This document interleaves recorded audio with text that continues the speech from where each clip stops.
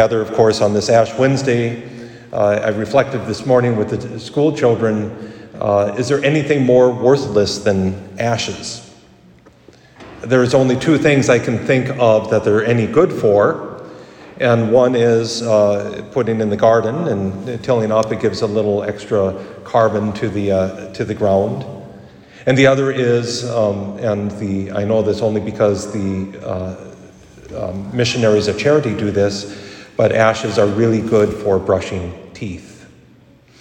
Personally, I think that might be a step too far for me, but it does get their teeth nice and clean between the carbon to help whiten and the little bit of the gristle to just kind of gently clean.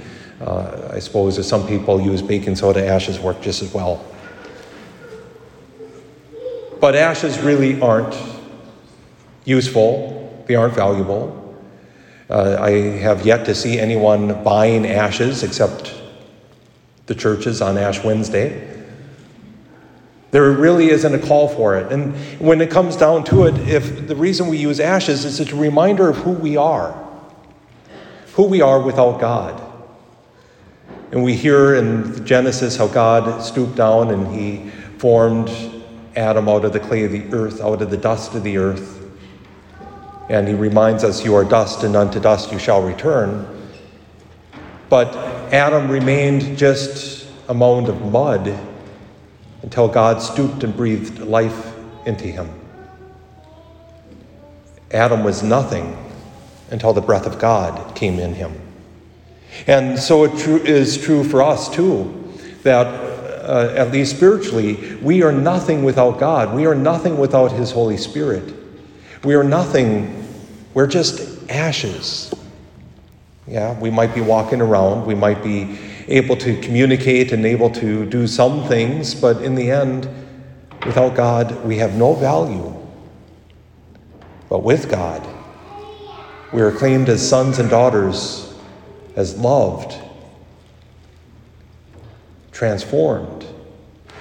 We have to remember that the same chemical that makes up ashes makes up diamonds. The very same chemical, carbon. As we gather this day, we hear Jesus telling us, and it's especially important for us as we begin this Lenten season, that we enter Lent for the right reason. Of course, Jesus was not talking about Lent, but again, in his proclamation, this from the Sermon on the Mount, reminding us what Lent ought to be for us. A time of spiritual growth and purification, a time to remember that we, without God, are nothing but ashes, but with God, great value. And he gives these three different items that we might engage in a little bit more pointedly this Lenten season. First, of course, is almsgiving, and it sounds a little weird to us, but there were people in the days of Jesus that would blow alms or blow trumpets before and get ready, here he comes. If you've ever seen the movie Aladdin, when Prince Ali makes his big appearance, that's almost what they did. Get ready, here he comes. He's the generous one. Get out your hand. Be ready. Jesus says, don't do that. If you do, you're giving for the wrong reason. Let your giving be done in secret. So secret that not even your left hand knows what your right hand is doing. I don't know about you, but there's not too many brains in my left hand or my right hand.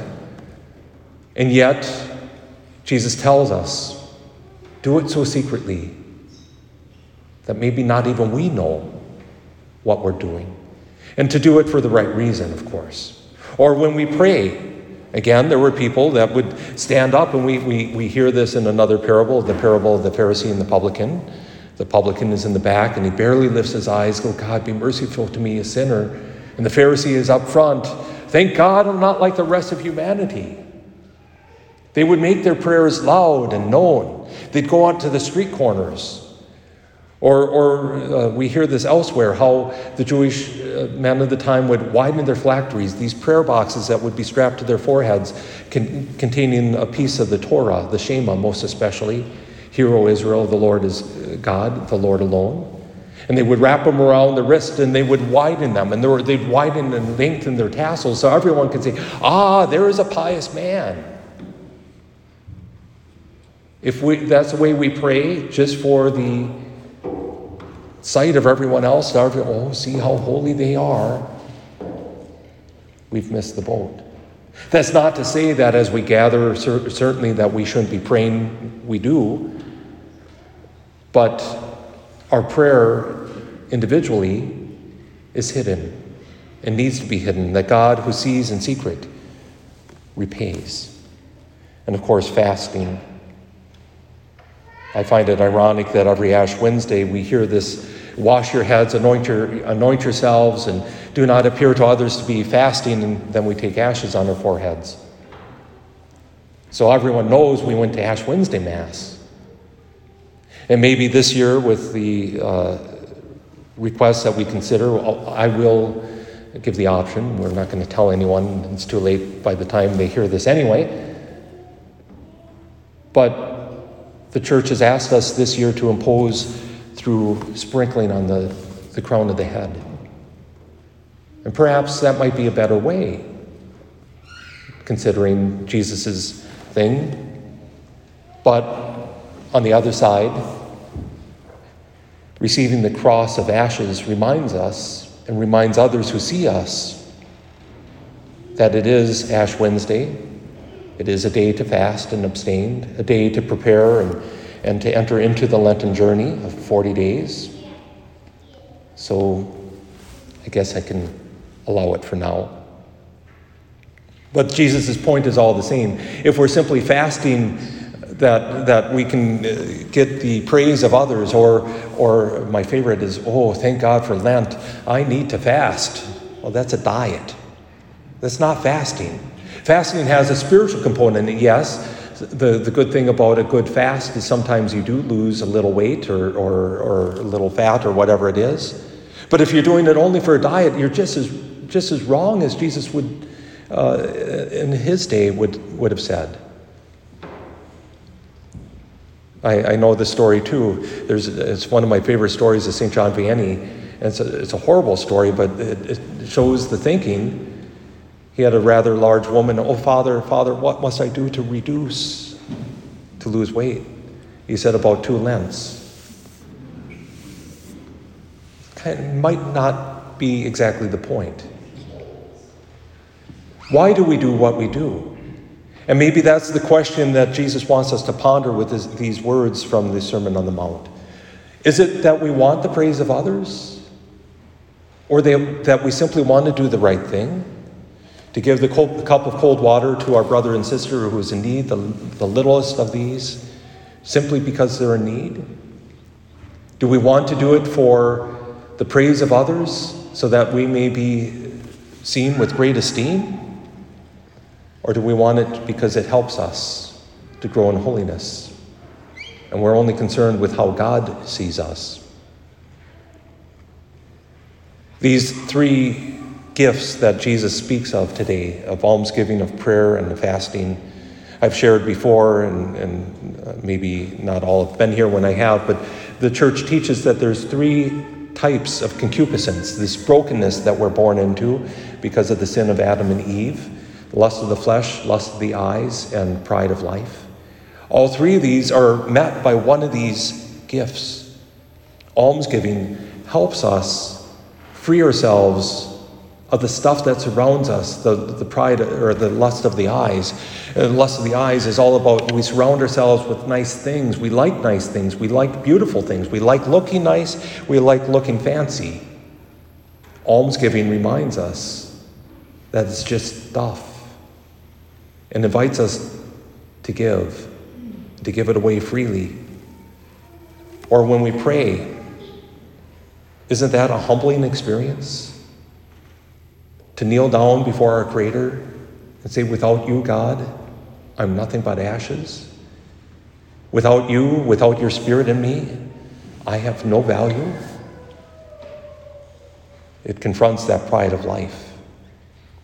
And of course, fasting.